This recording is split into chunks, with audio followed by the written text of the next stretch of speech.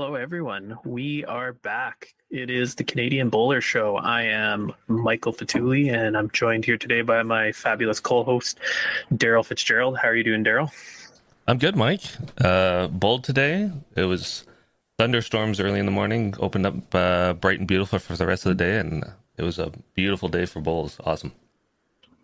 Yeah, I think you were telling me a little bit before we got going there. Was that a fundraiser event that you were doing, or what were you playing in there? Yeah. So for those of you that know him, Chris Stadnick, he's been around the world to play bowls, national team, was a big member of the Niagara Falls community in Ontario as well. He's a past president of my club, but he's been living in Kitchener in and around me for a number of years, and he had kidney problems. So just this year, in January, he actually got his new kidney and really looks like a new man. He's bounced back. He's able to bowl again, which he hasn't done in a few years. So Chris wanted to give back to the Kidney Foundation and did a fundraiser. And I don't know the exact number, but I want to say he raised between $4,000 and $5,000. Did raffles. The greens were packed with people. We were playing triples, so just a really, really fun day. So just hats off to Chris and everybody that ran that, and really good to see a charity get some money that is much needed.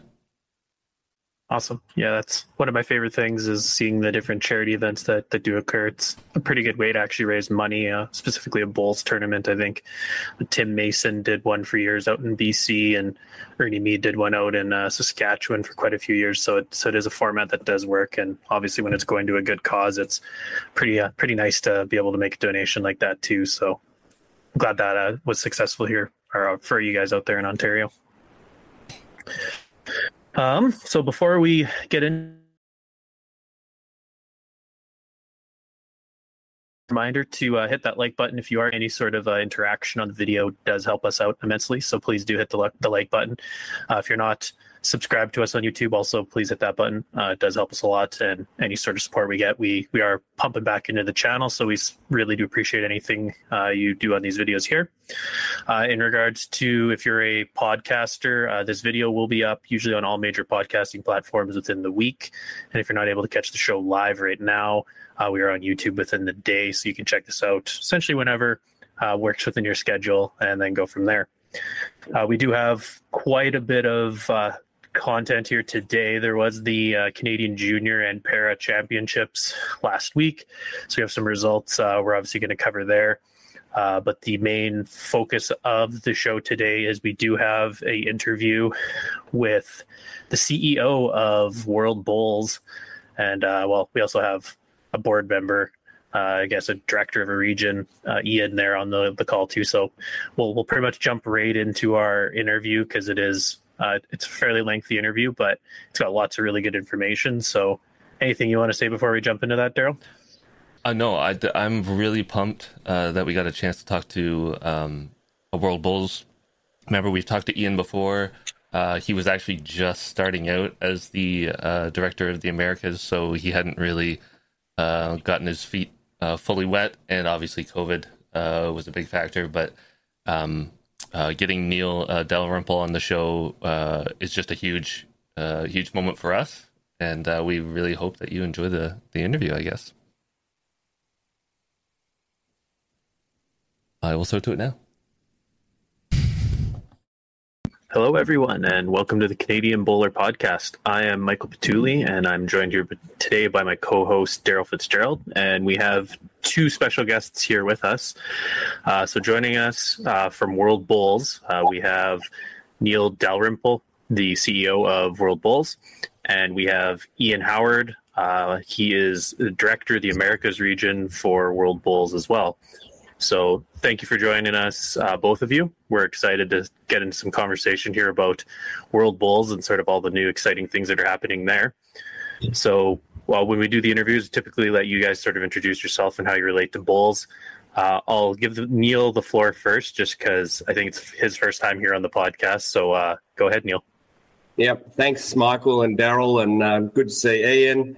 Appreciate the opportunity to be on this podcast. So that's wonderful to have that chance to talk a bit about World Bowls today.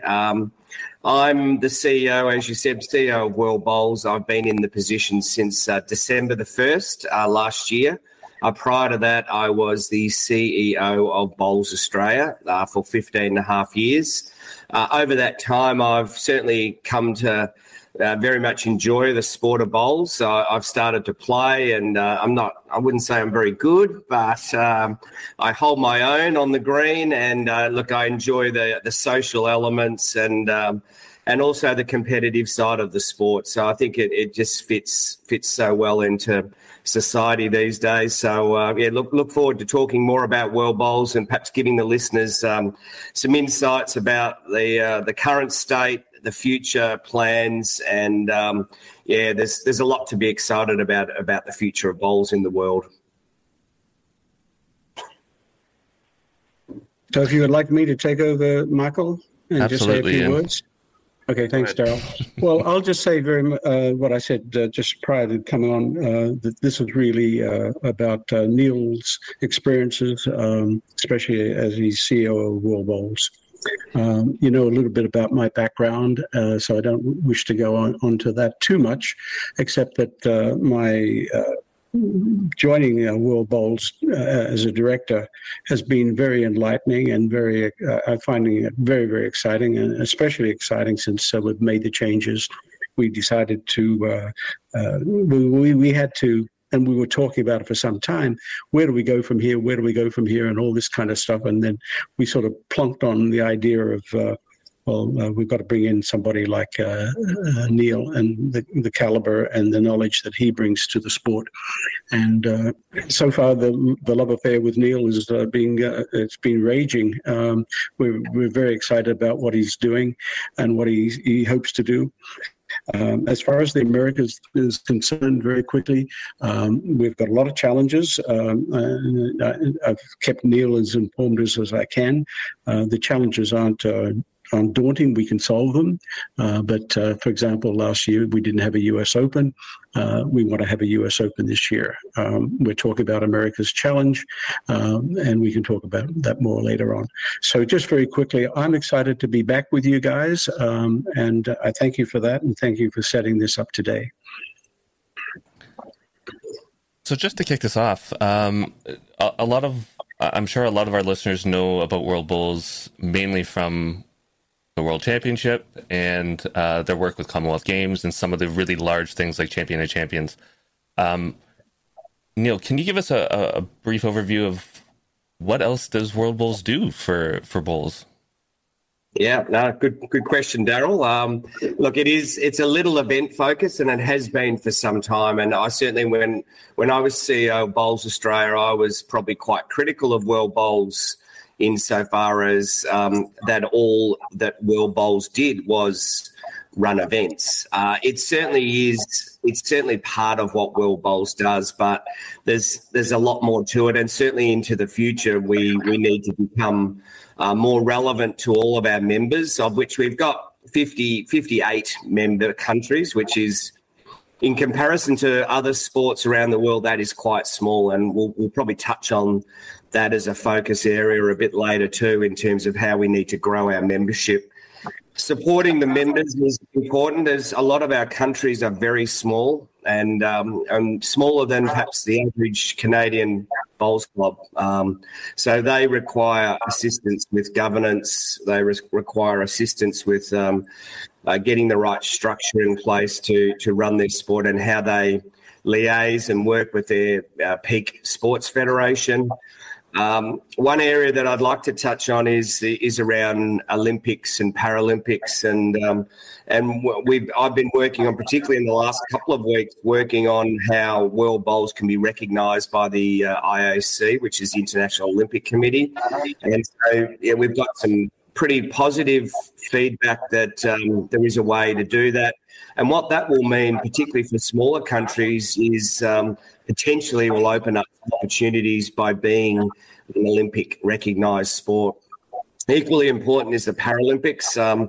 I think we all agree that bowls is a fantastic sport for people with a disability, and if we can create even a stronger pathway for those players through to the Paralympics, then that would be fantastic. We were in the Paralympics back in Atlanta in 1996, so up until that time we were actually a Paralympic sport.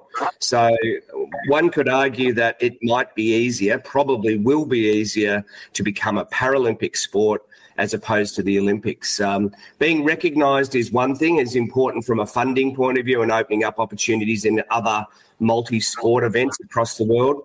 Will we ever get into the Olympics? I reckon it's going to be hard. That would be my kind of opinion right now. It's going to be really difficult. Listening to what's going on around international sport, there's absolutely a focus on youth. There's a focus on extreme sports. There's a focus on esports. Sports that can bring in massive television rights deals, they are going to be looked at from the IOC's perspective, I suppose, as a far greater, more value to the whole Olympics movement.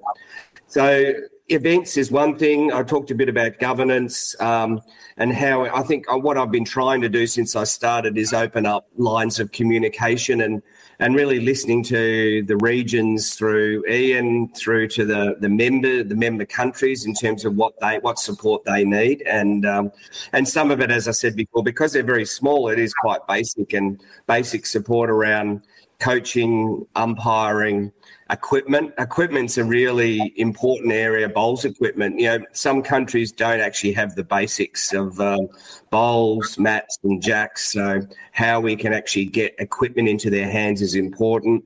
We recently supported a coaching and umpiring course in Namibia in Africa, so I think that's an example of what we can do, is provide some funding to support the running of courses, upskilling people within their own regions. So one of the big goals for me is how do I get more money into World Bowls that we can then invest back into the regions and then into the countries. Ideally, we would be investing quite into the regions so that we can set the regions up to be stronger right across the world.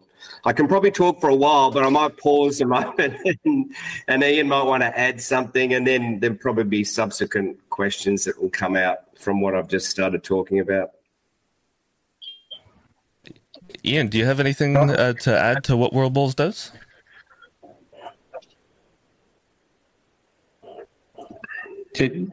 Did you say something to me, Daryl? I missed that. I'm sorry. Sorry, Ian. I was just wondering, do you have anything to add to what World Bowls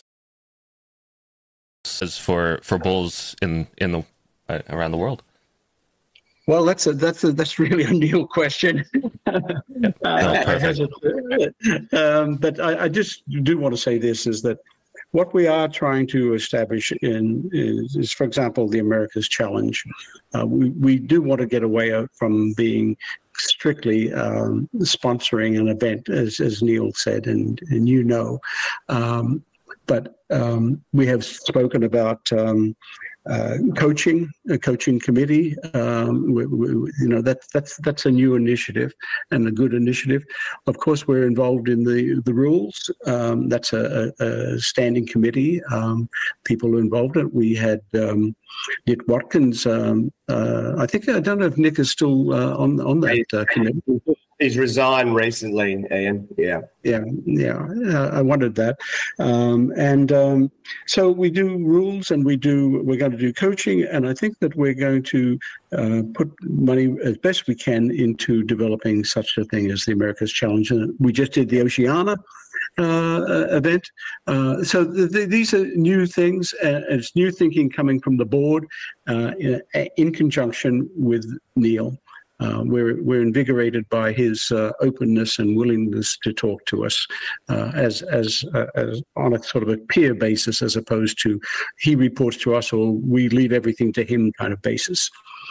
So what does World Bowls do? We're going to try and do more than we've been doing, put it that way.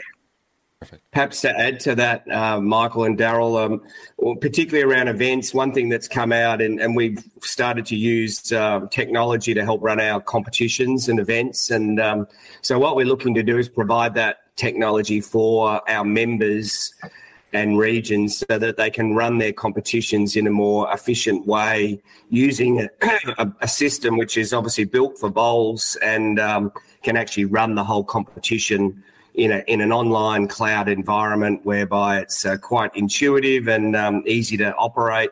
So I think there's certainly in my recent conversations and meetings with many countries, they're quite interested in using that, as opposed to what perhaps they've done in the past, which might be pen and paper or slides up on a sheet. So it's trying to move the sport forward to make it a lot easier for our volunteers in particular. So I feel like I'll sort of jump forward with some of our questions, because we did sort of go into a couple of the topics we wanted to cover here today. So we did talk about, I think Neil said 58 member nations for World Bowls. We had 57 in our sort of list here that we had, so 58. So it's obviously been developing, and there's some new nations that have come in there fairly recently.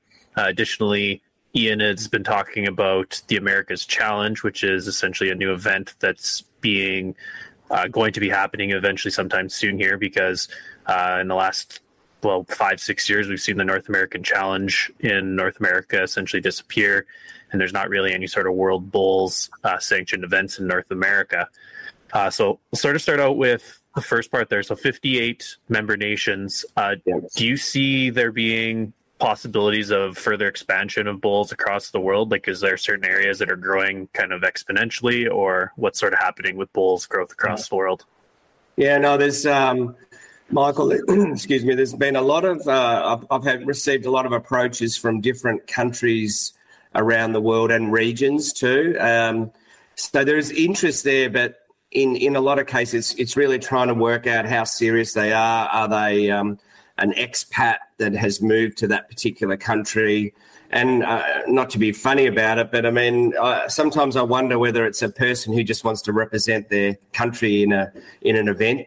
That's why they want to set up a new country. So I think that's what I and the board and the regions, we just need to be careful and do our due diligence around any country that says, or person that says they're representing a country that they want to set up. I met one of the key persons in Pakistan Bowls, and he runs an Indian restaurant in Glasgow. So this is what happens. There are expats, and in the World Championships coming up, there are a lot of countries being represented by people who live not in that country, or their country of birth, or their country where they're a citizen. So yeah, there's certainly you need to kind of cut through some of that and see what sits behind their inquiry about how serious are they to establish a bowls association or federation in that particular country, and what infrastructure. As Ian and I have talked about, all bowls is bowls, and they don't necessarily have to have a green as we know it, an outdoor green that's with fixed infrastructure, that they could be playing short mat bowls, they could be playing rolling a piece of carpet out in a hallway. I saw in Wales and witnessed, and Ian's familiar with the short mat game, but in Wales, in villages right across Wales, short mat bowls is huge, and it's the way people actually get into bowls by playing short mat, and it's in a village hall, so it's very easy to operate. You can roll it up, roll it out, play your game of bowls, roll it up, pack it away, go to the pub for a beer, and that's your game of bowls. So I think what we all need to get our heads around as a sport is that is bowls just as much as it is bowls at the World Championship or a Commonwealth Games. It's a different form of bowls, but it's still rolling a bowl down a green. And the sooner we get there, which we're moving quickly, and that's probably to answer the question, there are countries that are playing short mat bowls in Scandinavia, Norway, Belgium, Denmark, who are not members of World Bowls but play short mat bowls. Now, my question is, why aren't they members of World Bowls? Well, if we're all together with short mat bowls, World Bowls, we come together, those countries will be part of the family of World Bowls. And that, so there's some easy kind of, when I say easy, it's not that easy, but it's there are some easy pickings of countries that play bowls now that are not members of World Bowls, and they should be. And I suppose Europe's an example where it's quite a strong sport in Europe and through the UK. Countries, as I mentioned, Scandinavia. There's a real interest at the moment in West Asia, which is around Iran and the Saudis, the Dubai, UAE. A lot of expats obviously expats being mainly English, Scottish, UK expats that live in those parts, and also a lot of Southeast Asian people living there too.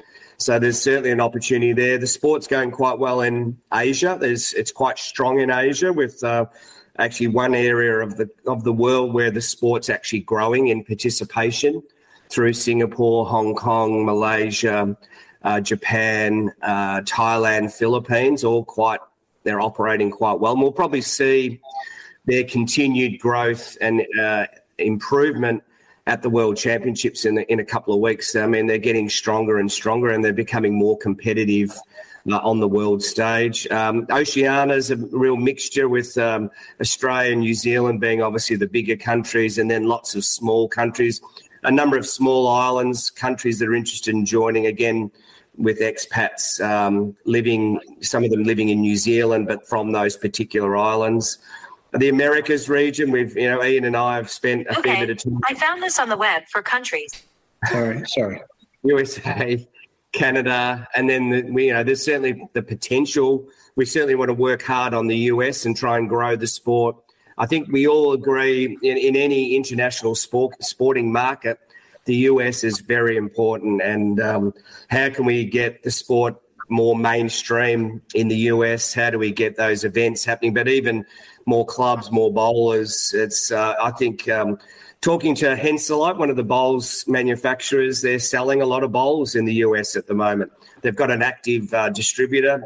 But the good thing is people are buying bowls. And interestingly, in the UK, I met with Taylor Bowls and also Drake's Pride.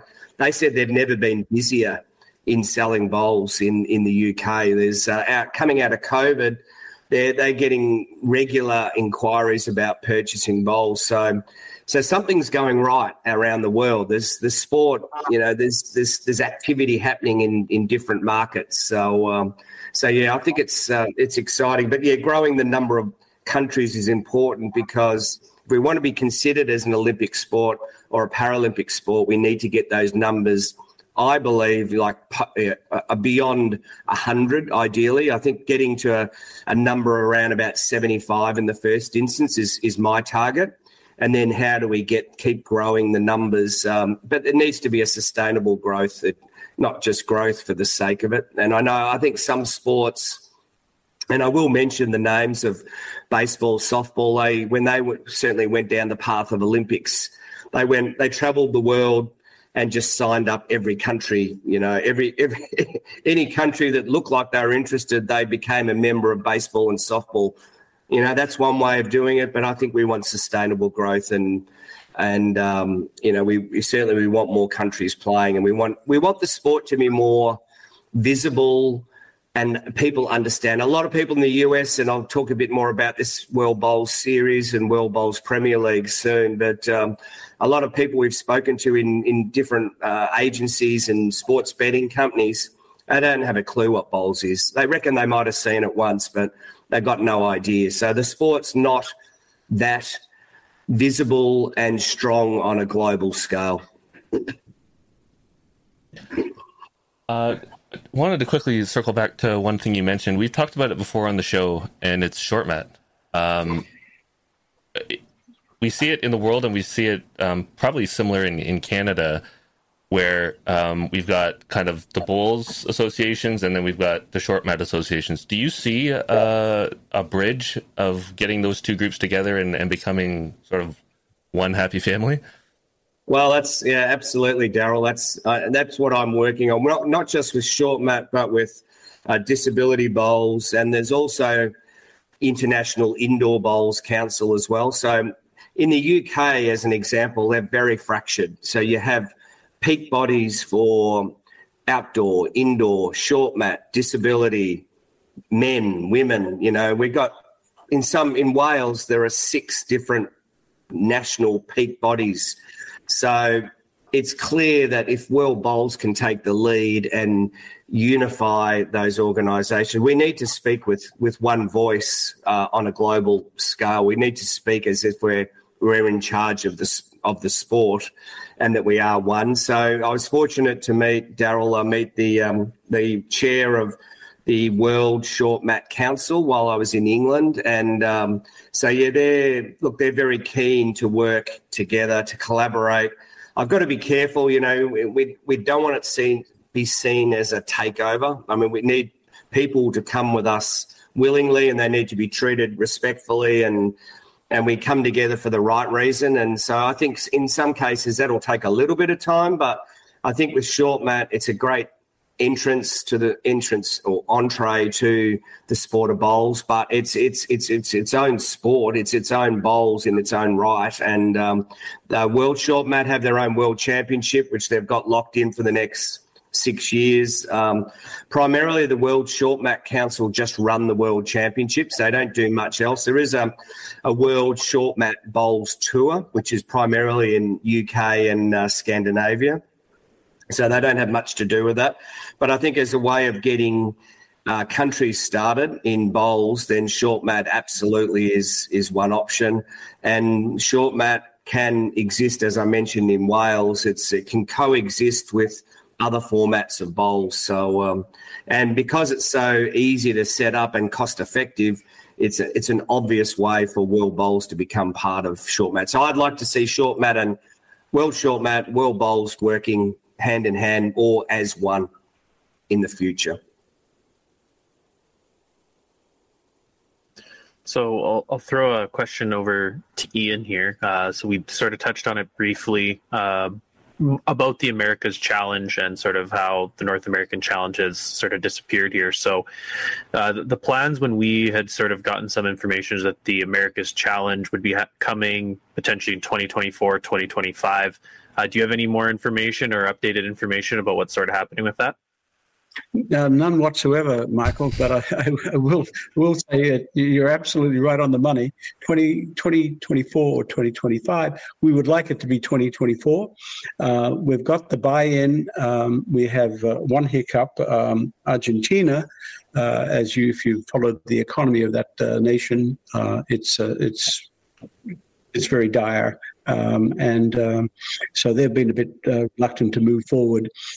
We'd like them. We've got to find a way to bring them into the fold, and it may have to go to the Pakistani running a coffee shop or something in Scotland basis. A bowling friend of mine is actually from Argentina, and he plays out a very good bowler, and he could maybe represent Argentina. But that's joking aside. It's moving along. We just got the summer is on top of us right now.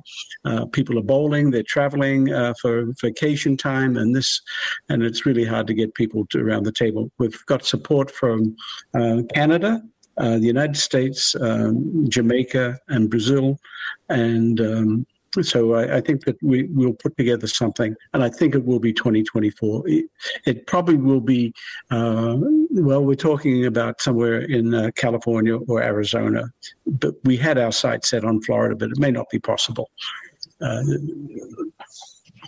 And it could be later in 2024 as opposed to our original target date of sometime in April. There's a lot of work to be done, as you can imagine. You've got to find the right club, and it's got to have the volunteers, and you've got to just go on and on and on and on. But I'm hoping that we'll come to a shortened version as opposed to having singles, pairs, trips, and fours. I don't think we need to have that. That many formats. I think we could probably do with less, and therefore keep the cost down and keep the club activity to somewhat a reasonable amount, as opposed to commandeering a club for a week or something like. As you know, what happens with the nationals here. Is that somewhat of a good answer, or?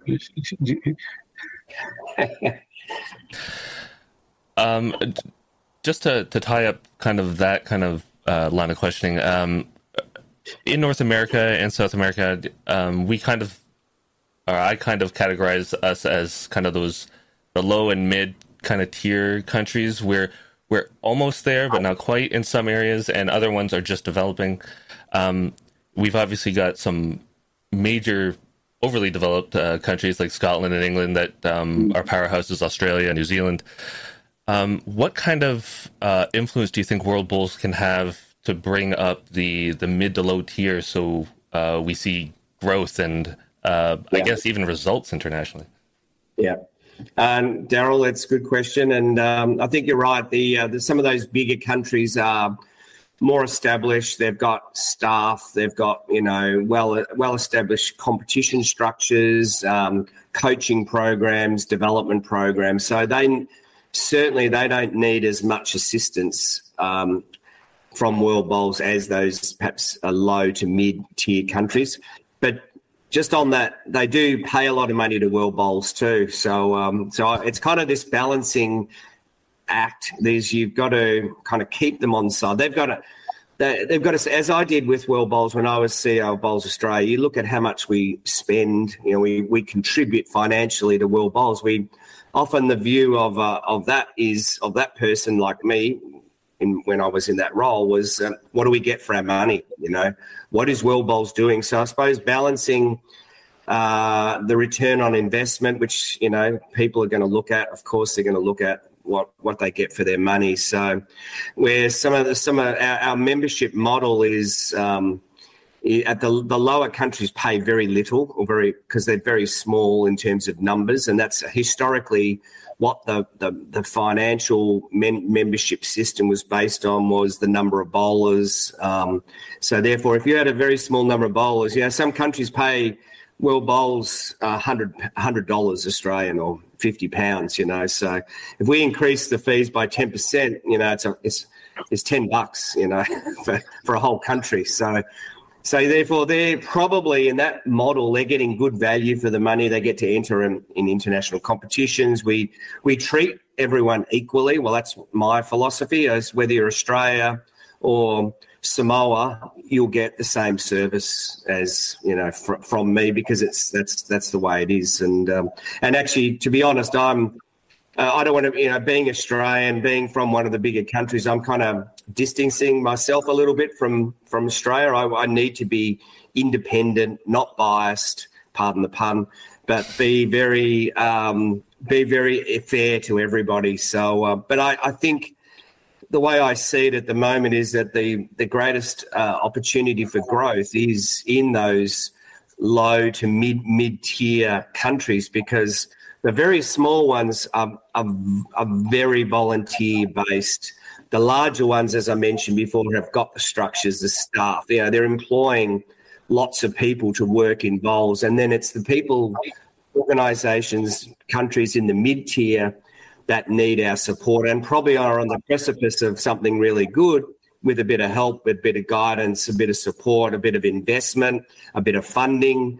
And that's where I think we can probably have the greatest traction is to, if we can invest more, I know it's not all about money because it's about advice, but if we've got more money internationally at World Bowls and we can invest in programs and enable people on the ground, train people up in the regions to deliver better programs, better coaching, better umpiring, better game development programs, then we will grow, and those low to mid-level countries will grow into the future. And I think just advice on short mat, having I suppose unifying the sport, our sport at international level, and hopefully that will flow down to that national level where we don't have the fractured kind of governance model, and that we can obviously bring people together and in some cases we'd be saving a lot of money by having one organisation as opposed to 2, 3 or 4. So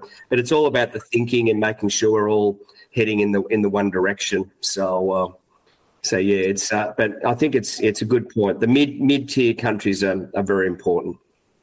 just add one thing, if I may, before another question pops up.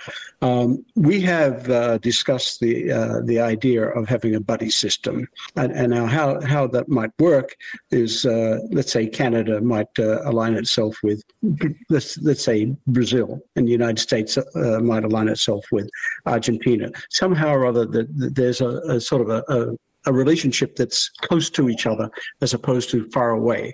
So I don't know where we are with that program, but it's something we've talked about. I think it's something Ian will talk about. We've got a council meeting where a lot of the countries come, but not all of the right people actually come to that meeting. In terms of, when I say right people, it's the people who are attending the World Championship. So we have a council meeting for World Bowls, and then representatives of each of as many countries as possible will come to that meeting, and that's where we do talk a bit about the buddy system and any other development or growth initiatives. But it's certainly an opportunity to get some ideas. So Neil, in a lot of your answers, you have been sort of referencing meeting with different groups and sort of traveling around, getting to meet different, I guess, parties, whatever it might be, the people who are in part of the different countries. So it sounds like you've been traveling around the world, meeting different member nations. What's been your big takeaways from all your visits across all the places you've been going? Yeah. I haven't been going that far. I don't want to come across as if I'm a world traveller, but I've had. Yeah, but we want him to come here shortly. I think Canada, US is the next trip. Ian's good advocate for that, so I think it's. I've got to be very strategic about where I go, because we don't have a lot of money, and so it has to be a really good reason to go. And so I went to Malaysia in February, early this year, and that was at the Asian Lawn Bowls Championship in a place called Ipoh, which is 3 hours north of Kuala Lumpur. And what it enabled me to do is meet all the Asian countries, or certainly most of them, and certainly many of the key players. So that was important. And more just the fact that I can meet them face to face and understand how the sport is travelling in that part of the world. And they certainly appreciated me being there. And I think, Asia is interesting. There was a view that there's too much focus, and you might have a similar view, that there's too much focus on the Northern Hemisphere, which you're part of, obviously, Northern and Southern. But I think when they talk about the Northern Hemisphere, they're really referring to the UK. And so there was a strong, they didn't actually come out and say it, but I could feel it. They said, well, we're a forgotten group of bowls organisations in Asia. So that was strategically important. I don't want Canada and the US to feel like that. So that's why this is a trip there is very important. The trip to the UK was, World Bowls has been based in the UK for many years, as Ian knows. So, meeting with a number of the countries was important. Going to meet with the Bowls England board, meeting with the CEOs of Bowls Scotland, Bowls England, meeting with all of the officials from Bowls Wales. As I said, I met some guy from Pakistan, and then on my way back, I went to Switzerland, which was kind of on my way home. As you can imagine, it's a long trip from England or Scotland back to Australia. So going to the Lausanne where the IOC is based, and meeting with a number of international sporting groups. I think the interesting thing there is that there is one building in Lausanne that has almost every international federation or people like WADA, which is the World Anti-Doping Authority, who's quite important for World Bowls. So it was really fascinating to look. There's actually no one there. A lot of these international federations have offices, but they don't actually have anyone in them. But it's all probably for tax reasons, and it's about being in. It's a world sporting hub, Lausanne, and so that probably hit home to me. The importance, and we need to be global bowls. We need to actually spread our wings and connect with these. There's so many people out there in world sport running events, running doping, running, all different activities, and we need to be connected with these people, and we need to be viewed on a kind of a platform that sees that, world bowls is part of this fraternity. So that was important. And I mentioned before, I met with some of the bowls manufacturers who we have 4 licensed bowls manufacturers in the world. So you guys would know Henselite, Taylor, Drake's, Pride, and also Aero. So we have 4, and each of those manufacturers pay World Bowls a license fee to be able to make bowls. So 2 of them are based in Australia, 2 of them are based in England and Scotland. So being able to meet them was important. An interesting meeting, I met a couple of the suppliers of carpet and synthetic carpet and also short mat bowls. So Dales Sports and a company called Green Gauge are both very active in building greens, so building synthetic surfaces or carpet around the world, and also providing or selling short mat bowls mats. So yeah, it was key. It was good to hear how their businesses are travelling, and they also pay World Bowls a license fee. So it was good to connect with them. And then I met with the people like you'd probably be familiar with the PBA, the World Bowls Tour that run the Potters, and so I met with them. They're hooked up, or the International Indoor Bowls Council are also they're a party to the World Bowls Tour. So that was good to meet with them, and we've been talking to them about how they could fit in with the this proposed World Bowls Tour or World Bowls series that we're looking to establish in 2024, which, the Americas Challenge, the US Open, if we can get that up and going, 2 events that we would see being on this calendar for World Bowls and be sanctioned events by World Bowls, which would then accrue ranking points into an overall world ranking system that we're hoping to launch by the end of this year for 2024. We're building something from scratch, so it's going to take time, but we want to create more interest in the sport globally, and one way of doing that is to have a ranking system and a tour, basically, where players like us, Ian, myself, we might want to have a world ranking, play in some events where we actually get a world ranking. So, and I think that's, we've got some people helping us on this that have done something similar with tennis, the APT tour. You look at the golf tours, you look at tours now that are running in surfing, in beach volleyball, these tours run around the world. Table tennis is another one, and we see that would be important to grow the profile of the sport globally.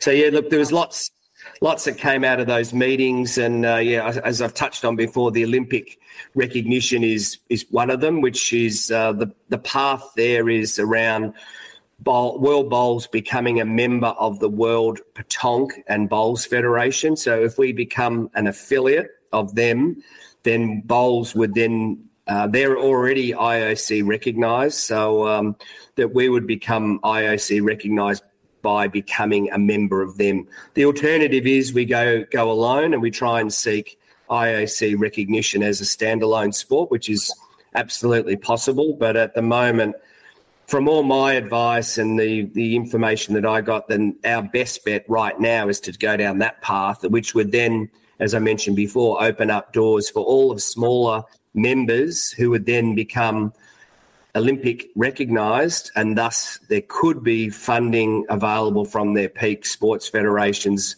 under that model. Even though we're not in the Olympics, just being recognised is a major step forward. Yeah, Daryl, you've spent time. I don't know about you, Michael, but Daryl, you've spent time in Australia, correct? And it's particularly at Broadbeach, and I just wondering how what your experience. I'm going to ask you the question. You're now being interrogated, not Neil and I. Is just how you have been receiving Neil's information, and how you might ask it the next question that might be really interesting for. Cause I'm finding some of this stuff that Neil is saying. I've read his report, and I'm starting to think I'm hearing it differently now that I've got the gentleman Neil in front of me and I'm listening to it. So can you give us something back from your observation that Neil can take away? Well, I know both for me coaching, I did get to bowl a little bit down there, but I got to see all the background stuff, meet with a bunch of the coaches from other countries, which was fantastic. Mike got to actually play down there when he was on the national team. Okay. The big thing for me is just the growth of the sport internationally.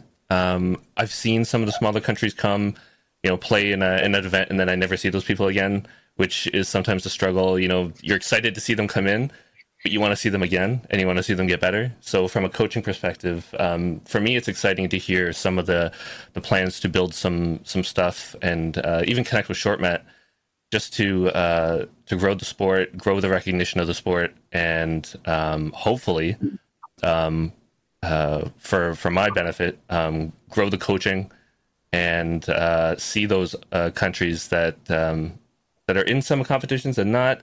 We will see them at World Bowls. There's a whole bunch of them there. We'll talk about that a little later, but that's really the exciting part for me. What about you, Mike? It's in other words, if I may put words in your mouth, we're somewhat on the right track.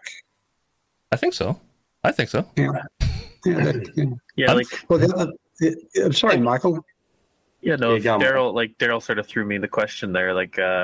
I would say the information about the talks or sort of the dialogue going on between short mat and World Bowls is a very good thing in my mind, or a very important thing. It's something I've brought up on the podcast multiple times, is that I see short mat being a big opportunity or an inroad that could be made for a lot of countries to give it a shot or potentially give it a go, because it's not exactly cheap to construct a traditional lawn bowls green and maintain it, everything associated with that.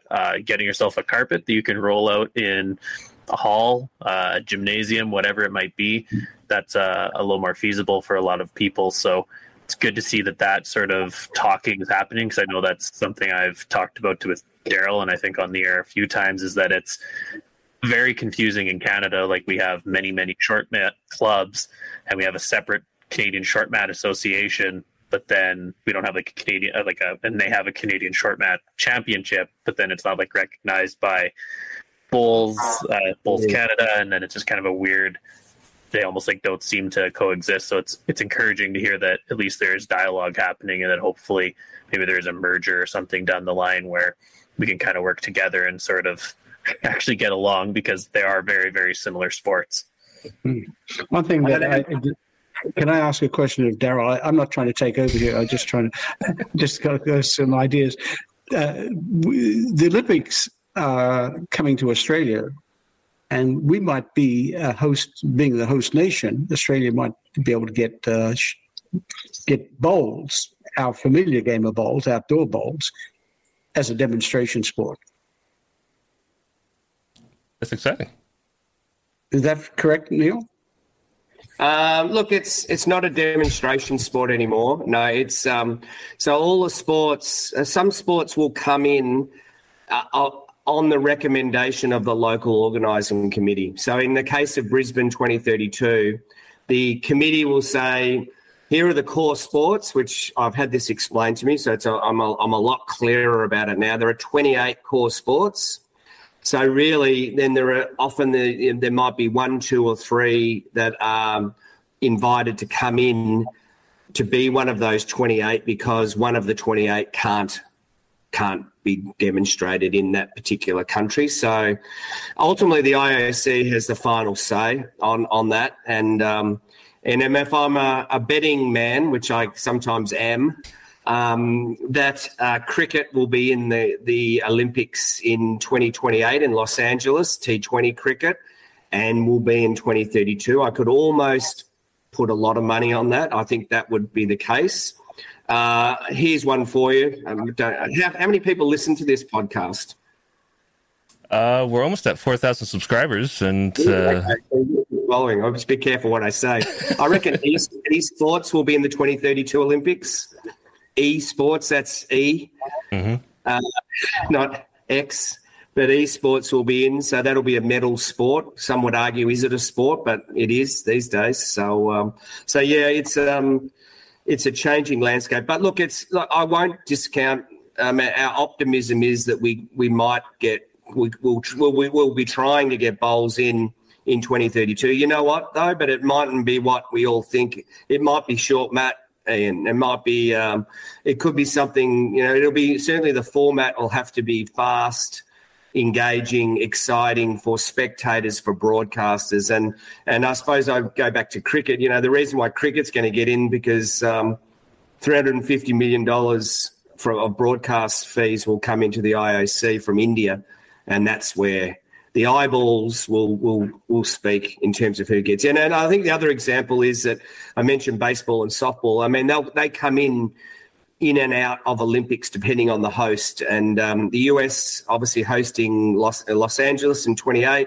Baseball and softball are strong sports in the US. So, yep, they'll be in Los Angeles. They'll probably be in Brisbane as well, maybe. But, yeah, someone's really got to drop out. And as it was explained to me, modern pentathlon is an Olympic sport. And one could argue, well, how does modern pentathlon stay in the Olympics? Well, there's also connections, there's political connections here, and that's why. So there's a lot goes on in this world of sport, and not all of it makes sense.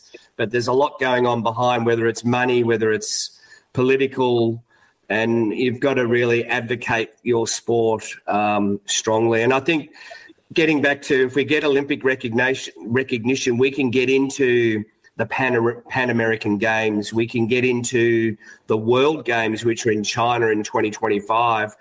At the moment, we can't get into. We're not allowed to participate in those sports because we're not Olympic recognised. So there's a whole other range of events, multi-sport events that could get us in, which would then showcase the sport of bowls and then possibly position us better for Olympics and Paralympics. I mean, it does sound exciting. I know when bowls was brought up as initially possibly going into the Olympics, or at least going down that path, a lot of people were excited to see where that would go. So, being at some of the events and knowing firsthand all the stuff that goes into it, it's not surprising that it will take a while, but hopefully we will get there. That kind of leads me into another question, which is not so positive, I guess, but obviously the big talk of right now is the Commonwealth Games. I know for me, the initial fear was when I heard that bowls was no longer a core sport in the Commonwealth Games. I thought that was something interesting, but now with Victoria not hosting in 2026 and Alberta, Canada just recently pulling out their attempt for 2030, I guess the general question is, what is happening with one of the biggest events in the bowls calendar?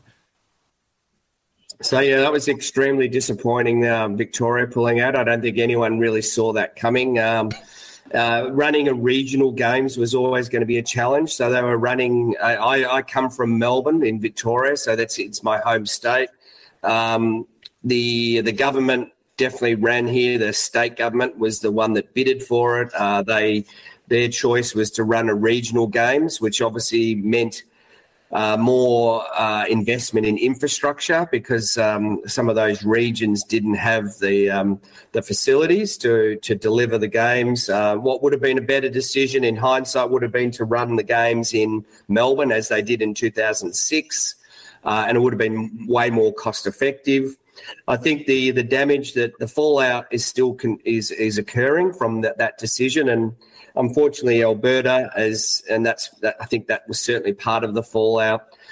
We're fortunate that, I suppose, from a positive perspective, the World Bowls president, Darryl Clout, is based in Australia. He's also on the Commonwealth Games Australia board, so he has great insights into what's happening behind the scenes.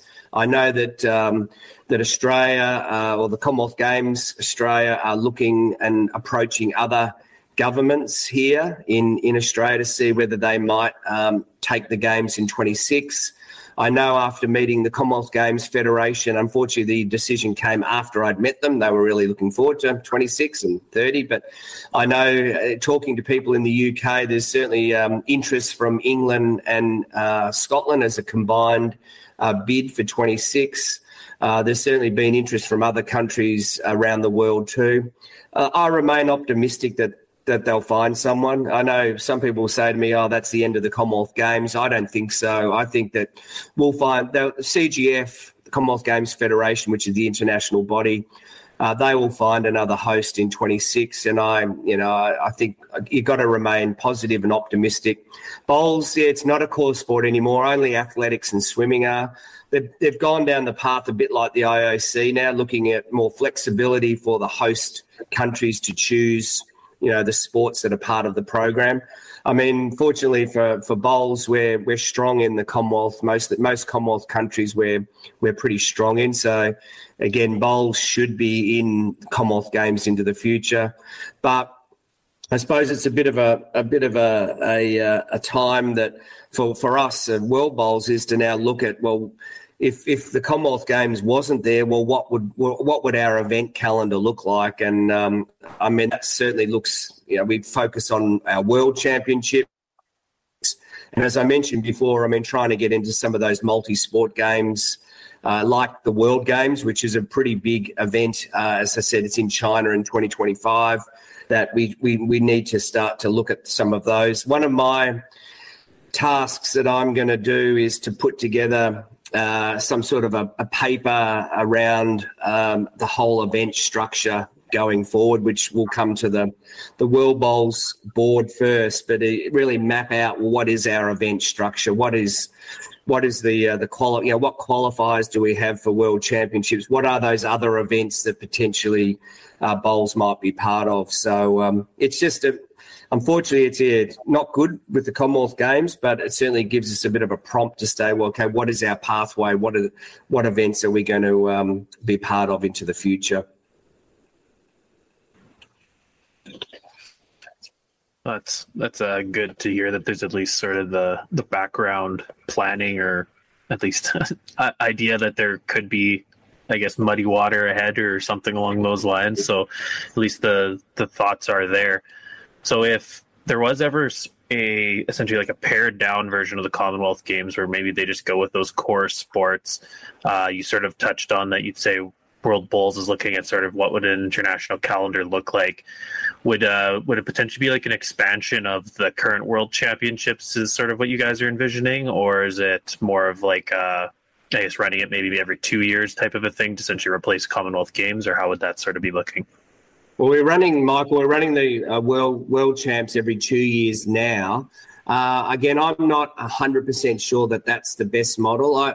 One idea that I've had is, how do we make the regional events more meaningful, and how could they become qualifiers for a World Championship? So that could be the America's Challenge, or we, as you guys would know, we used to have the Atlantic Rim and the Asia Pacific as qualifiers that would feed into the World Championship, and that's when the World Championship was run every 4 years. So I'm thinking that we need to work on how we make those regional events more meaningful. We run a regional event now in every region. So there's, as Ian mentioned, we've had the Oceania Challenge, the Americas Challenge, which will run next year. Hopefully we'll run next year. We will run next year.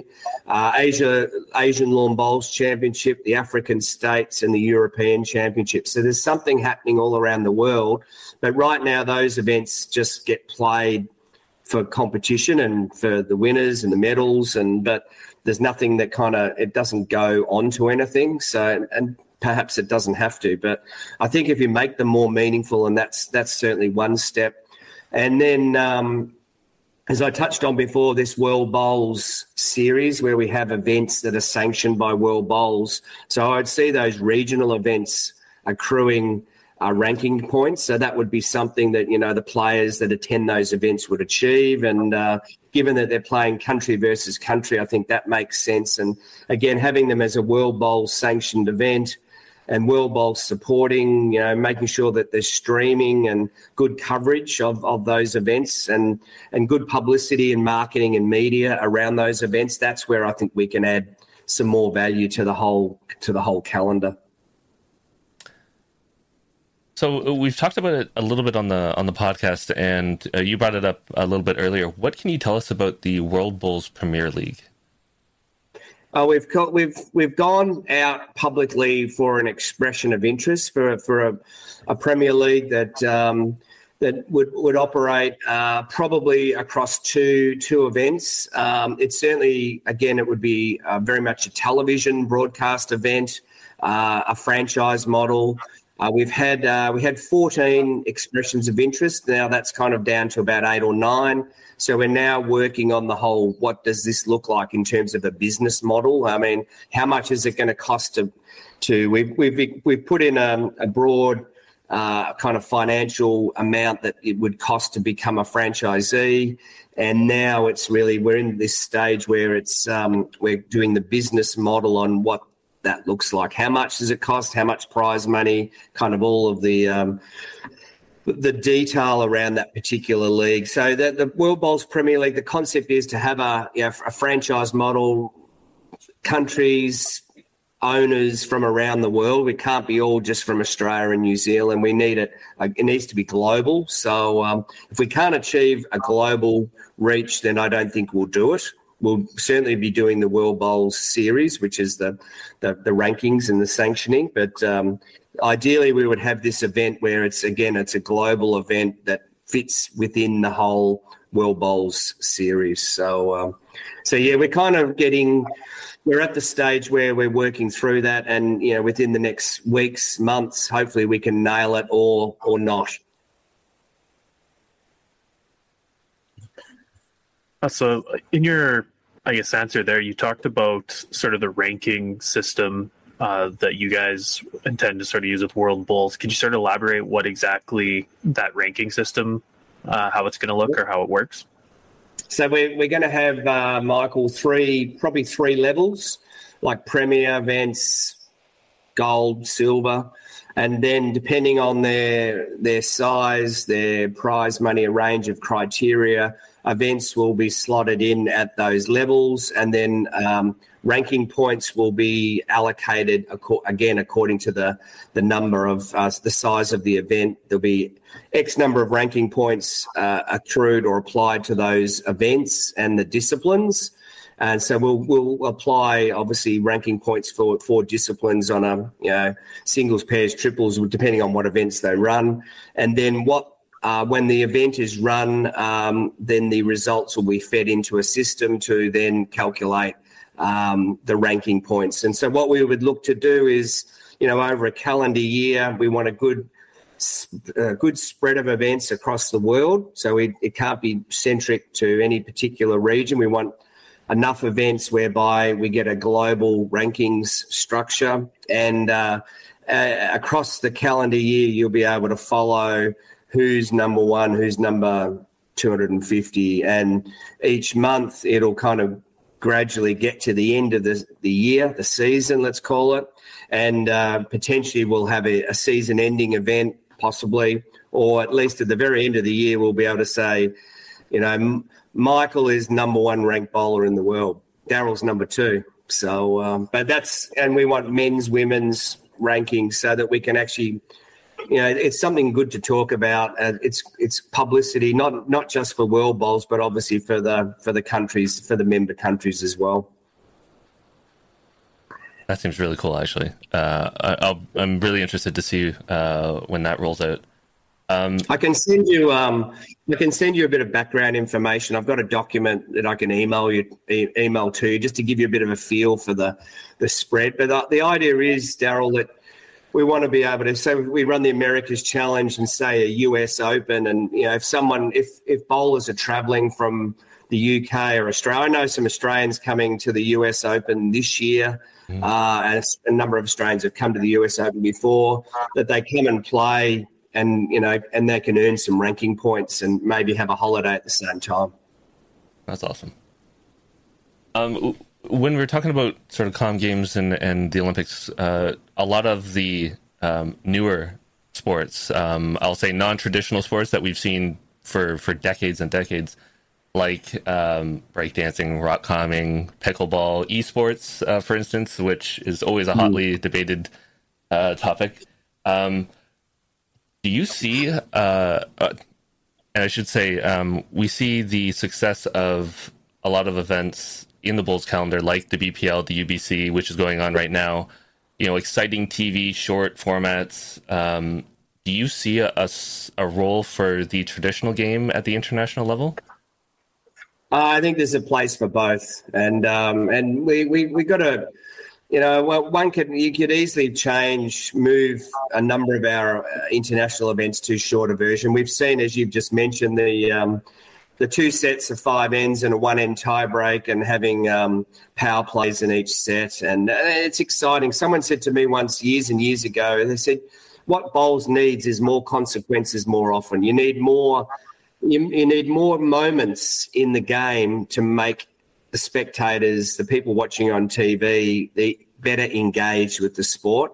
And I think that's the downside of our traditional game, is that it can kind of roll along, and it's the traditionalists like it, but there ain't those moments that happens in the shorter version. I think we're fortunate that our sport can be modified easily, as we've seen. As you've said, Daryl, BPL, UBC, a unique scoring system. I watched it yet last night, and I've played it, and it's okay. It's interesting. It gives a different perspective on the sport. I mean, it's a basketball score, not what we would know as a bowl score. It's you're seeing 75 to 58 and that sort of stuff. And I've played it. It's a bit slow from a participant point of view in terms of it. You've got to concentrate on the scoring. I mean, you tend to be scoring all the time, but when you've got a marker like with an iPad sitting there on the side and marking as you go with the points, then it flows pretty well. So we're lucky that we can modify our sport to be more appealing to a bigger audience and a wider audience than just our traditional bowls market. So World Championships, probably, for the time being, you'd probably keep the World Championships. I say probably keep the World Championships as they are, 21 up, 15 ends for fours and 18 ends for pairs and triples. And then for perhaps other events, Commonwealth Games, go to shorter version and make it more interesting. I've been to a number of Commonwealth Games, and I think what happens, we probably haven't sold our sport well, because people show up and watch bowls. And, before we didn't have red and blue bowls. We do have red and blue bowls now, which makes it a little bit easier. If you show up and you see a whole lot of bowls out on the green and there's no one telling you what's going on, like, how do you work out what's happening here? Like, you need good PR, good someone over the PA system to explain to you what's going on. At least with red and blue, you can start to work out, well, he's got red and he's got blue, so you know who's playing. So yeah, I think the changes on bowls has made it a bit easier, and we probably just need to start to the future of bowls. What does bowls look like in 10 or 15 years? Well, I would probably say it's the shorter version. If we want to remain relevant as a sport, then what are you going to be playing out in the park? Well, I reckon it's going to be a shorter version in a time frame that is a bit more friendly for everyone, shorter, sharper, and get in, get out, play your game of bowls, and get home to your family. Well, one of the things we sort of touched on in your last, answer there was, so the World Bowls Championship is just around the corner. So it's going to be occurring, well, I guess it's this month, starting this month right away here. So what can we expect with that event occurring? You said it's more the traditional format, and it's sort of the 15 ends, everything like that. Is there any sort of new exciting things with World Bowls, or is it sort of the same format and everything that we've expected from the previous ones? I think what this one, Michael, is it's the biggest world championship ever. So that's probably the main talking point. There are 44 countries. So we talk about the 58 countries affiliated with World Bowls. Well, most of them are coming to the World Championship. So it is, and one could argue, is this the right format? Is it having an open championship? Is that the right format? So you've got, with all due respect to a lot of the bowlers that are coming, I mean, I might be better than some of them, There's some low division, but they're representing their country, so I think that's exciting. What I've seen over the years at Commonwealth Games, and, of course, this is the first World Championship we've run in 7 years. The last World Championship was in Christchurch in 2016, which seems like an eternity ago. So I think what we've seen is that some of the smaller countries have definitely got more competitive. They've got stronger. You've seen 2018, I think Cook Islands won a bronze medal. I think Norfolk Island won a bronze medal. Who would have predicted that? Look at India in terms of their growth over the last decade. Since they ran the 2010 Commonwealth Games in Delhi, who would have predicted that the women's fours would have won the gold medal in Commonwealth Games last year and the men's fours would have been runners-up to Ireland? Like, that is just extraordinary. So, and they're coming from such a low base in terms of numbers of bowlers and their facilities are average, yet they can be competitive on the world stage. So I think it'll be interesting. The greens are going to be a lot quicker, which means it's probably better for the Australians and the New Zealanders. And in terms of preparing for 15-second greens versus 10 or 12 that a lot of people will come off, that's going to be a challenge. But I think you find that it's going to be colourful, and as I say, with so many different countries being represented, it'll be a great cultural exchange, and I think that's, from a World Bowls point of view, it'll be good to see so many different people on the green participating and passionately representing their countries. So for people like Mike and myself who are passionate about bowls and love watching it, love seeing everything about it, what can the fans expect as far as TV coverage, streaming, especially for those that are outside of the Oceania region? Look, there'll be pretty good coverage. It's World Bowls. Just to be clear, World Bowls, and this is before my time and probably Ian's too, is World Bowls assigned the rights to Bowls Australia to run the event. So we don't have whilst it's our event, we don't have a lot of control over the organisation, because all of the rights around broadcast and commercial and the operation and the risk too, let me say, and financial risk is with Bowls Australia. And they obviously get the revenue from government to run it. So we don't have a lot to say other than that there will be a good coverage around streaming. And I know that, yes, there'll be some, particularly the Bowls Australia will be probably a bit more biased towards Australian matches, but they've also engaged another streaming company from a local company on the Gold Coast, and they will be streaming other matches. So I think what we'll see across the whole event is, I think lots of different countries will feature in the streaming. So that'll be via Facebook and YouTube. And then at the pointy end, it is broadcast, professionally broadcast across the both weekends of finals. And so, I think that'll be broadcast whilst it's geo-blocked in Australia because it's through a pay TV operator. I'm pretty sure that is still streamed globally through Facebook, through Bowls Australia's Facebook. So, and World Bowls will be sharing all of the streaming coverage as well through our social media platforms as well. So I think all in all, it'll be pretty good. Yeah, it's again, it's good for the sport to have a strong coverage. And World Bowls will be providing updates, on our Facebook and website across the whole competition as well. I had one question that we kind of skipped over at the beginning, and you talking about social media and your website leads right into it. Obviously, World Bowls has had a rebrand with their logo and everything around it. The website has had a refresh, which is awesome to see. I know Mike and I have both talked about it, and it's a lot better than it was. It looks really good and has a lot of information. And seeing a lot more communication. How has this change helped World Bowls in reaching maybe the same people that maybe didn't know what was going on and new people as well? Well, we're definitely growing our. Look, to be frank, I mean, we're a small organisation. Just to put a bit of clarity around it. I mean, I'm a full-time employee.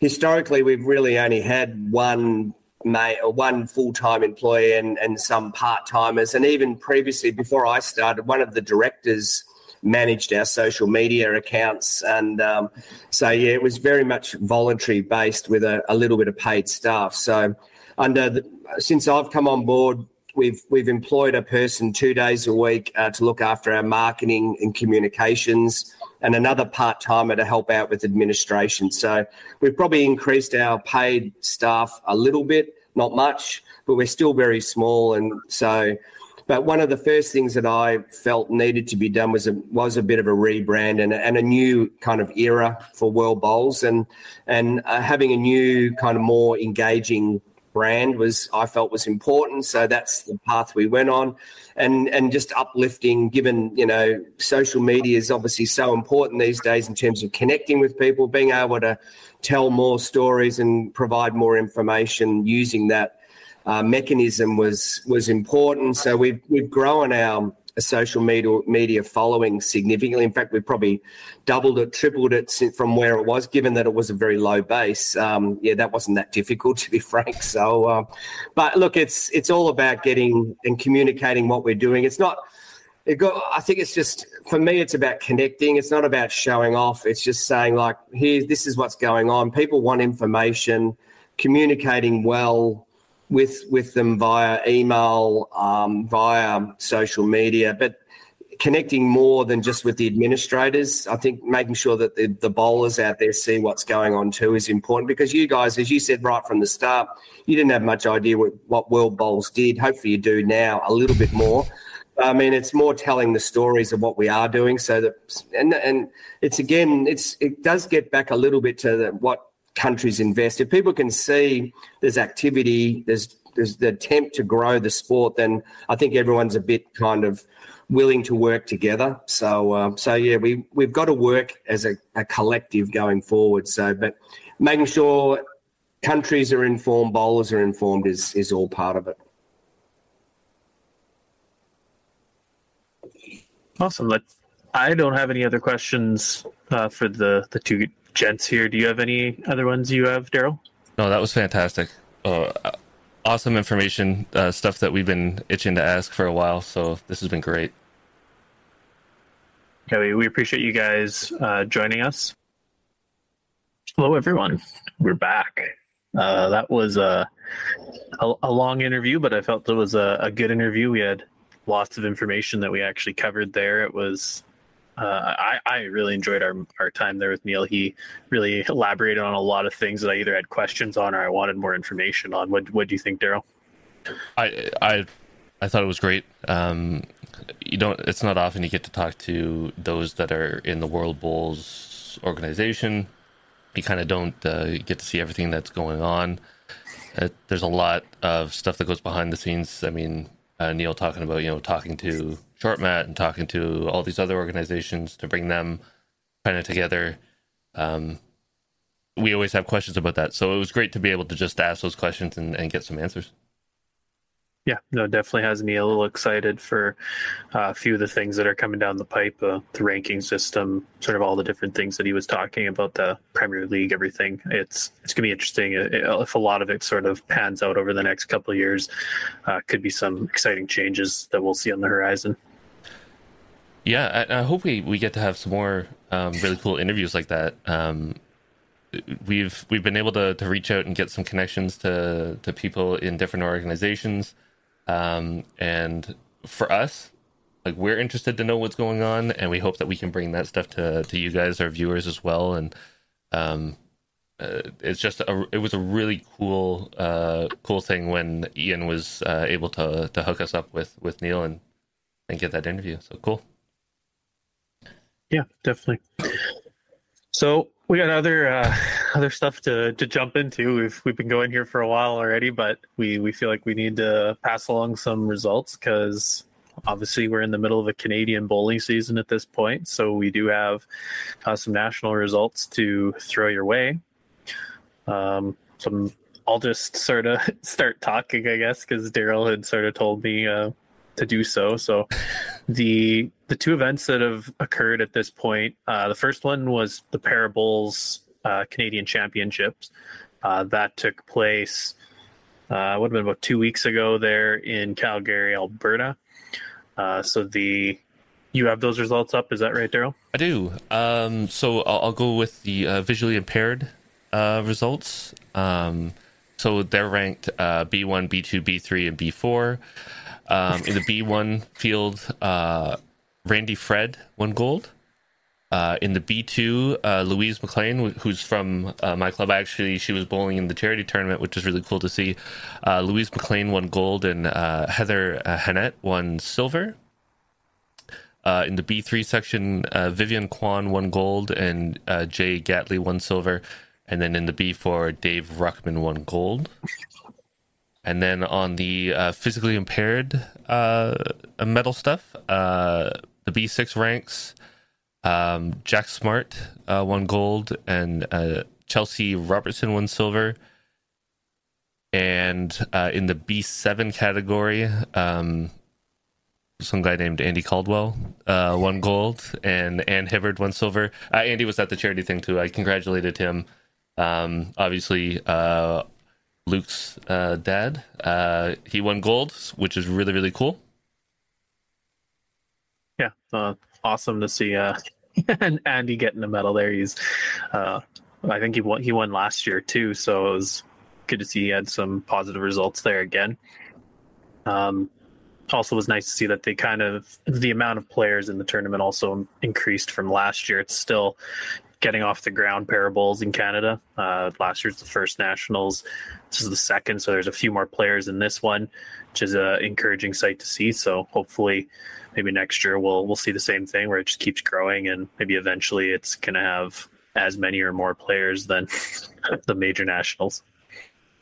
Yeah, no, that was a positive result. I mean, it's going to grow year over year. We're starting from square one, basically. And I mean, Andy's a longtime player, so he's definitely ahead of the game when it comes to Parabowls. I would argue he's probably one of the best in the country if you put anybody against him. So seeing him win gold, I would have put my money on that for sure. But it was really good to see him do it and show his skills, because he's honed them over a long time, and he's a good bowler. Yep, definitely. So I guess if we move on to the other event that occurred, so the Youth Nationals also took place pretty much about the same time, roughly 2 weeks ago. So that tournament wrapped up, I guess it was July 30th. So we have the U18 girls. The winner was Kiara Shalau from Alberta. Second place was Gwyneth Chang from BC. And third was Taryn Mitchell from Alberta, and Ryan Wilson from BC took fourth. If we go for the U18 boys, the winner from BC for the second straight year was Logan Sanderson, and he beat Lo Wong from Saskatchewan. So it's actually a rematch from last year's final. Really great game, that one. They went back and forth. It was 18-16. I was an umpire at the event, so I got to watch that live. It was actually a really good game. They both made quite a few shots to almost hold game at different points. Third place was Clayton Huey from BC, and fourth was Jacob Hyatt from Ontario.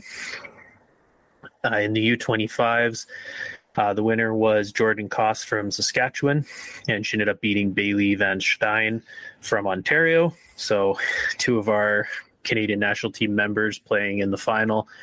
Bailey played great all week, got herself to the championship game, I think, undefeated. And then obviously Jordan's a pretty tough player to play, so they had a really good final there. And then in the third, fourth game, Amy Spence from PEI ended up beating Lucy Ewan from BC. Again, very competitive games. The women's U25 field was a great field, and it was actually awesome to watch and see how high level the U25 ladies were actually playing all week there. For the U25 men's, the winner was Eric Gallipo from Ontario. He ended up beating Aussie Chambers of BC.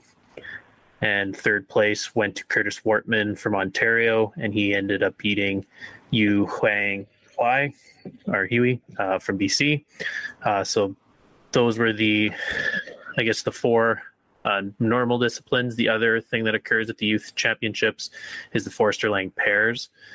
So the winner of the Forster Lang pairs once again was Eric Gallipo, and I don't have the first names here in front of me for the Forster Langs, but played with, I think it was Agad Barakat from Alberta, and they ended up beating Jake Masterson from Ontario and Decker Lai from Ontario. So that was, again, a pretty cool final to watch between those guys. And then the third place team was Curtis Wortman and Clayton Huey from BC, and they ended up beating Jordan Koss and Shelau from Alberta. So again, very good results. As I said, I was an umpire at the youth championship, so it was fun to watch all these young players duking it out all week. It was actually great bowls across the board. I was quite impressed with a lot of players, like specifically the BC players that ended up coming out there. A lot of them I had never seen. I think it was Clayton Huey and Gwyneth Chang. I'd never seen either of them play before, and obviously a bronze medal and a silver medal for Gwyneth. Pretty solid finishes for them. So I think we're going to see some pretty solid bowlers out of BC coming in the next few years. In I guess next year's change, the U21 division. So it'll be interesting to see how that sort of flips this championship come next year. But it was encouraging to see the young players. Yeah, I don't have much more to say other than that, but for all of you out there who have never seen a youth championship, like if you're in the area, like it was just in Regina, so in Saskatchewan, make sure you go and check it out. It's awesome to see these players coming up, and they play so well, and they're so young for a sport that the support that you give them goes a long way. And all I can say is just keep encouraging them. It was great to finally see a really strong U25 women's field. For a while, it was just a couple, maybe a handful of people playing, but now it looks like it's just a solid field top to bottom. Yeah, and I guess if we sort of pass along news that sort of occurred at the event, so obviously as we kind of hinted or talked about there, next year there's going to be some significant changes to the youth championship, so it's switching to a U21 format. Part of that is my least favorite change of the entire model, where they're now not allowing kids under 14 to play in the event, and essentially those players 22 to 25 lose out on however many years of sort of that youth play. What was interesting to find out was Alberta made a statement, Bowls Alberta made a statement at the actual closing ceremonies that they're going to be piloting or creating an event to essentially keep alive that current format of the youth championship that we see. So it was actually very exciting to have them step up and say they're committing to running an event. So it's pretty much sounds like they're going to run something that's going to be allowing U25, U18 players to still play in an event. So they're not going to have an age cap, anything like that on an event. And sounds like they're going to be running at the Calgary Lawn Bowling Club at some point in August or early August, late July next year. So I was very excited to hear that. It's great that someone's taking initiative, and I think that's just something that's going to happen with the changes to the formats. People are going to see gaps or things that could be expanded upon, and obviously Bowls Alberta was impressed with sort of the format and the essence of the youth championship as it is, and wanted to see it still go. So I was very impressed that they were able to do that. It sounds very encouraging, and I think we've both said it on this show before that with the changes that are coming, whether you like them or you don't, there's opportunity out there. I mean, Calgary's taking the opportunity to put on a youth event the way that they want to do it, with the format, with certain age categories, and different than what the Canadians is going to be.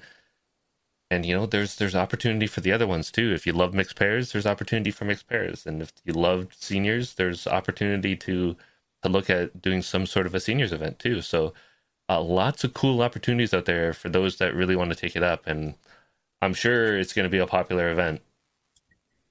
Yeah, no, it'll be exciting, and I was just pumped that the young players are still going to have an opportunity to keep playing, because that was my big head scratcher of all the changes. And I think I counted 2 of the medalists for the U18 would have not been allowed to play under this new format. So very, very interesting that we're going with that, but I'll digress. So that's the results we had to pass along. Those are the 2 nationals that have been played. We obviously have the major nationals coming up very soon. So we were going to do, I don't know, was the plan to bring up sort of the entries in the event? Is that what you were going to do here, Daryl? Yeah, I can do that. Let me just flip over here. Yeah, so we have the players lists for the Canadians that are coming up. I can quickly go through them. In some cases, it's pretty extensive. Like the singles has multiple players from multiple provinces, but for the singles in the men's category, we have Pat Bird, Roy DeRiggy, and Jesse Wilkinson from Alberta.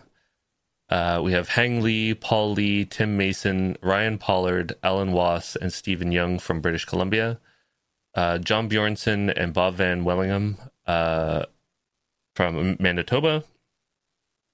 Steve Bezanson, Steve Ogden, John Seitman, and Graham Usher from Nova Scotia.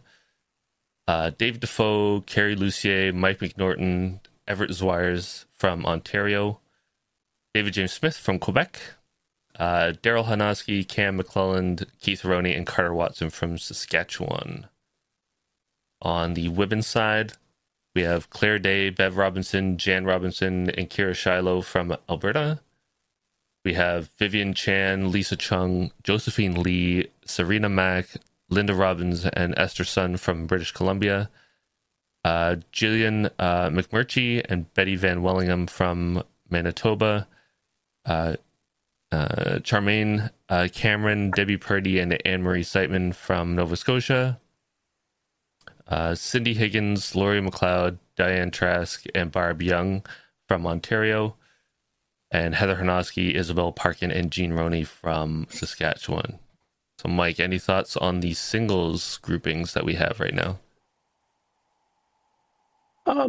Nothing like too terribly in depth. It's a pretty good field, both side, men and women. There's obviously some pretty high, pretty strong names on both sides. Like I think we got defending champion for the men's singles. Correct me if I'm wrong. It was Pat Bird who won last year. So I think we got Pat back. Obviously, he'll be someone to contend with, and I think you got multiple other men who have won it before, and guys who have been perennial medalists, things like that. So pretty strong field there. Ladies, same thing. I think you've got multiple women that have won it before, and sort of kind of the who's who of the bowlers, and then there's also some young up-and-comers in the field as well. So I'm pretty excited for the singles to take place. A bit of a change this year. The singles is being run first before the majors. I think that's the first time to my knowledge, that's occurred, that they kind of flip-flopped, and usually it's the other way around. So that'll be interesting to see how that sort of plays out, but I guess kind of gives the incoming players for the majors the ability to probably watch the finals of the singles on that last day. So that'll kind of be a nice atmosphere of the players.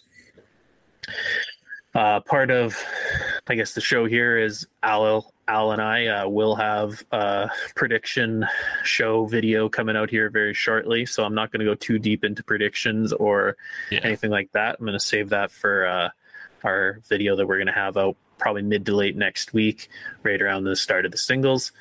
Since it's going to be very similar to next year, we're going to make some predictions. Hopefully teams don't change within 2 or 3 days notice. That was our least favorite part about that video last year, is we made 3 or 4 predictions and we had very substantial changes made to some of the teams. So then obviously we looked like idiots. I think we're idiots anyways, but that's just how the way it goes. I'll let you take over again here for the players in the sort of the major part of the nationals. Yes, British Columbia A.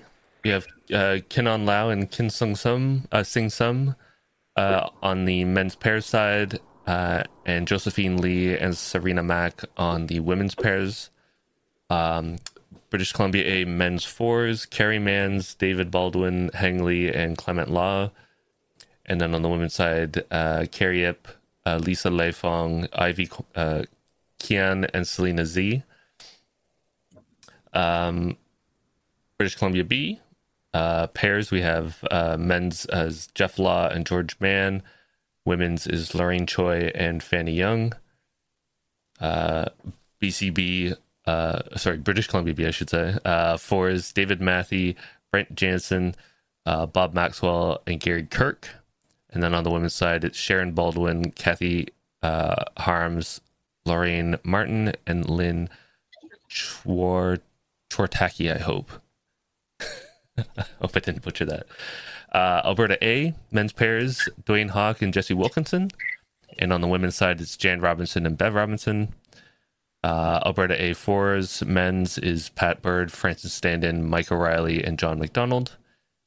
And on the women's side, it's Pauline Wong, Cheryl Starrow, Lorna Hatton, and Teresa Lee. And then on Alberta B, we have just a women's pairs, which is Jennifer McDonald and Claire Day.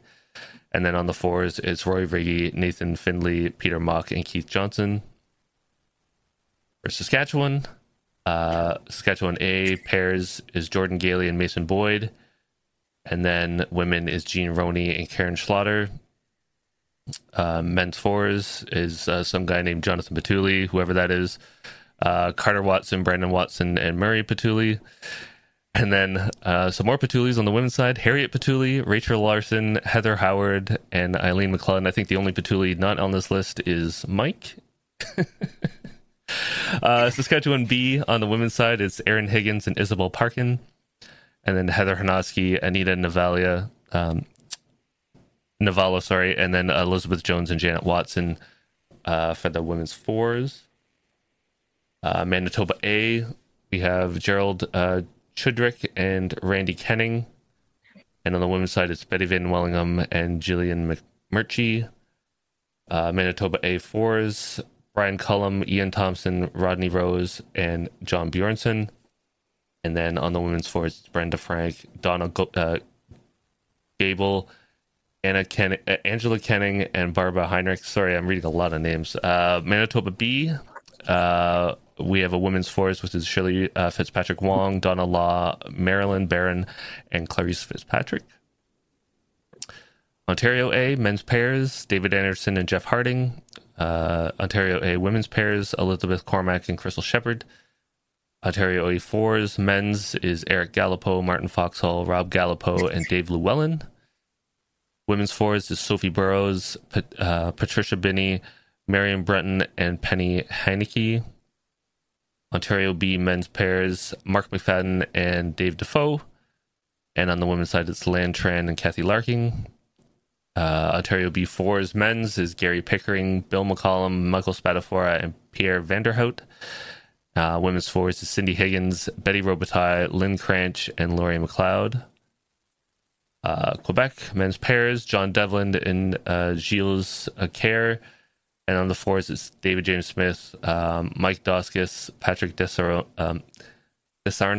and Ram Gullum.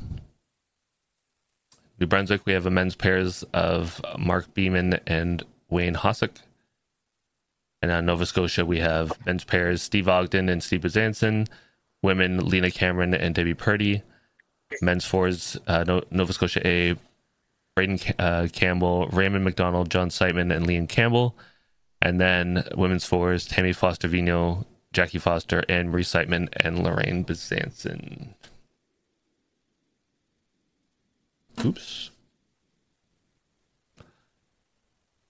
I believe that is it. Yeah, so that's what we got there for the majors. Again, going to be a little exciting. See what develops of that field. We got 3 or 4, or I guess it'd be 3 defending champions or iterations of defending champions coming back from last year. So it'll be fun to see what develops there. As I previously stated, we will have a prediction video sort of laying out who we think's going to win each event. So that should be out mid next week. So please do give that a watch. Put any sort of nasty comments you have about the predictions there. Al and I will be more than happy to read them and potentially respond. I think last year Al was physically accosted by Elaine Jones. So unfortunately, Al and I both were both such washed bowlers that neither of us made it to nationals this year. So no one can actually assault us in person, but we will take any sort of beating over the internet that people want to lay down on us.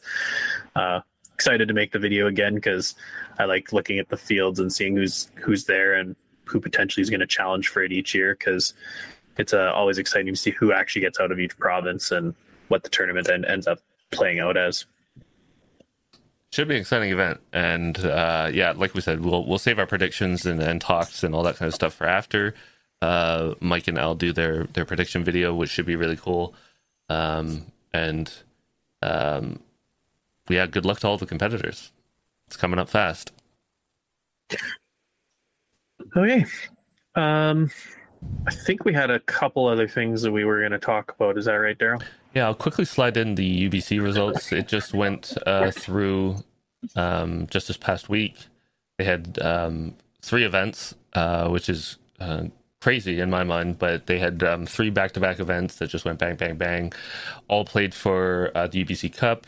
And I will just quickly go through the results now, and we can have a quick chat after.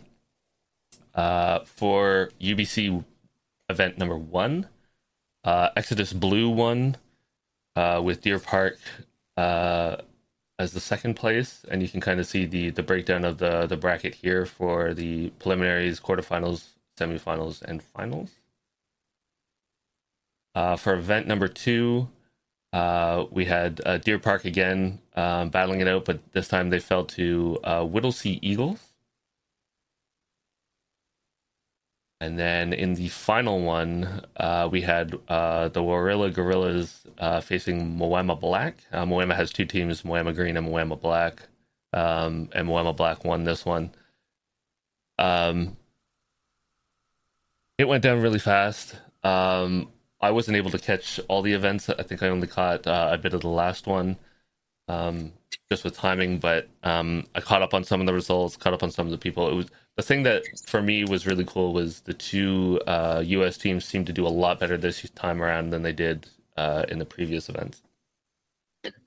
Yeah, I think they've been to probably this is their 3rd UBC now, or 3rd iterations that I think they've traveled for, and you can see that obviously playing on the Australian greens has helped the results that they're getting. So I think if you went back and looked there, I think Southern California Tsunami, they got to the semifinals, the 1 round, and then the Golden State team made the knockouts in 2 of the 3 events. So obviously playing well, and it's probably good that their form is rounding up. Like specifically, Lauren Dion and Aaron Zangel are on Team USA in the World Championships that are coming up later this month here. So I imagine this event was a good sort of primer or something for them to gear up for the Worlds in a couple of weeks here.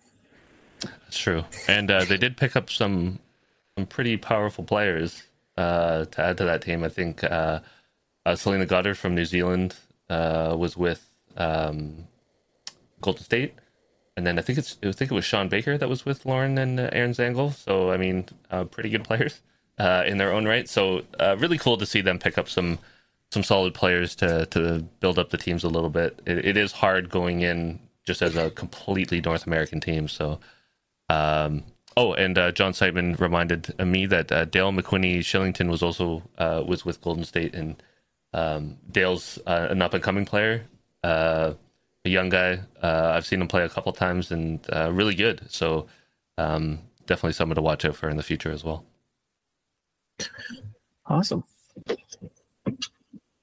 All right. Was that all that we were going to cover here, Daryl, or did you have? I have one more. It's a long friggin' show, man, for tonight. But one more important one. We do have the World Championships coming up. So I was able to snatch some of the section play or the sections that were broken out. So we'll just quickly go over the sections for those of you that are really interested in the World Championships to see where Canada falls in, and maybe you have friends from other countries or other places that you know are going to be slotting in. So let's throw up the sections here. So para mixed visually impaired pairs. The only countries competing right now are Scotland, Hong Kong, China, England, South Africa, Australia, and New Zealand. Para men's pairs, we have two sections. Section 1 is England, Thailand, Australia, Hong Kong, China, and Wales. And section 2 is New Zealand, South Africa, Scotland, Singapore, Korea, and Japan. Para women's pairs has New Zealand, Australia, England, Scotland, Thailand, and Hong Kong, China. Now we get the big groupings now because it is an open world championship, so we have a ton of countries that you probably have never seen in a world championship before, or you've only seen them sporadically when they were able to field the full team. Section 1, we have New Zealand, South Africa. Oh, this is men's fours. So Section 1, New Zealand, South Africa, Zimbabwe, Fiji, Singapore, India, Cook Islands, Switzerland, and Kenya. Section 2 is Australia, Malaysia, Wales, Norfolk Island, Japan, Namibia, Malta, Philippines, and Papua New Guinea. Section 3 has Ireland, United States, Jersey, Israel, Niue, Turkey, Botswana, and Macau, China. And Section 4 has Scotland, England, Hong Kong, China, Canada, Thailand, France, Samoa, and Argentina. Men's triples has 4 sections again. So Section 1 is England, Namibia, Jersey, Canada, Norfolk Island, Israel, Singapore, Thailand, and Kenya. Section 2 has Australia, Samoa, Zimbabwe, Fiji, Malaysia, France, Turkey, India, and Argentina. Section 3 has New Zealand, Ireland, United States, South Africa, Switzerland, Hong Kong, China, Papua New Guinea, and Botswana. And Section 4 has Japan, Scotland, Wales, Niue, Macau, China, Philippines, Malta, and Cook Islands. Men's pairs. I'm going to stop reading all the names because I wanted to get a few of them out that were whatever, but for Canada and United States, for our North American, they're in Section 2 and Section 3. So United States is up against Ireland, Hong Kong, China, Spain, India, Zimbabwe, France, Macau, China, and Botswana. And in Section 3, Canada is against New Zealand, England, Fiji, Namibia, Japan, Netherlands, Kenya, Turkey, and Thailand. And men's singles, you got Ryan Bester playing for Canada in Section 2 against Japan, England, South Africa, Cyprus, Zimbabwe, Botswana, Singapore, Papua New Guinea, Sweden, and Sri Lanka. And then United States is in Section 3 with Scotland, Malaysia, Jersey, Namibia, Macau, China, Cook Islands, Switzerland, Falkland Islands, Thailand, and Kenya. And then on the women's, Section 1 sees the United States and Canada up against Australia, Ireland, Norfolk Island, India, and Botswana. Women's triples, Canada is in Section 2, which is Wales, New Zealand, Zimbabwe, Jersey, Switzerland, Cook Islands, and Japan. The United States is in Section 4 with South Africa, England, Malta, Thailand, Turkey, and Kenya. Women's singles, we see Canada in Section 3, Norfolk Island, South Africa, Fiji, Guernsey, Turkey, India, Malta, Namibia, and Jersey. And the United States is in Section 4, New Zealand, Malaysia, Kenya, Singapore, Samoa, Niue, Macau, China, Switzerland, and Japan. And then women's pairs, Section 3 has Canada with Scotland, Malaysia, Cook Islands, Kenya, India, Jersey, Botswana, and Macau, China. And then the United States is in with Wales, Norfolk Island, South Africa, Singapore, Thailand, Turkey, and France. Mike, that is a load of teams. A load of teams. Yep. No, you nailed on the head, and I think Neil in our interview touched on it as well. It's the biggest world championship that there's ever been. So they're pretty much allowing people to come in and play in the tournament. So it's good to see like, some of these nations we've never seen before. I'm sure it's gonna the results will be interesting to see because I think Neil sort of touched on some of them may not be the most high level players, but again, I think the participation is an important thing. You did touch on the Canadian groups. Some of the groups Canadians have are going to be challenging to get out of because they not so much groups of death, but when you look at kind of this traditional strong nations, there's 2 or 3 other strong teams in a group with a couple of the Canadian teams. So I wish them all the best down there. I know a lot of them head out in probably about a week or so here, and that's when they're going down a little early to get acclimatized, everything like that. But all the best to everyone going there, and I really do hope that they have a strong showing there.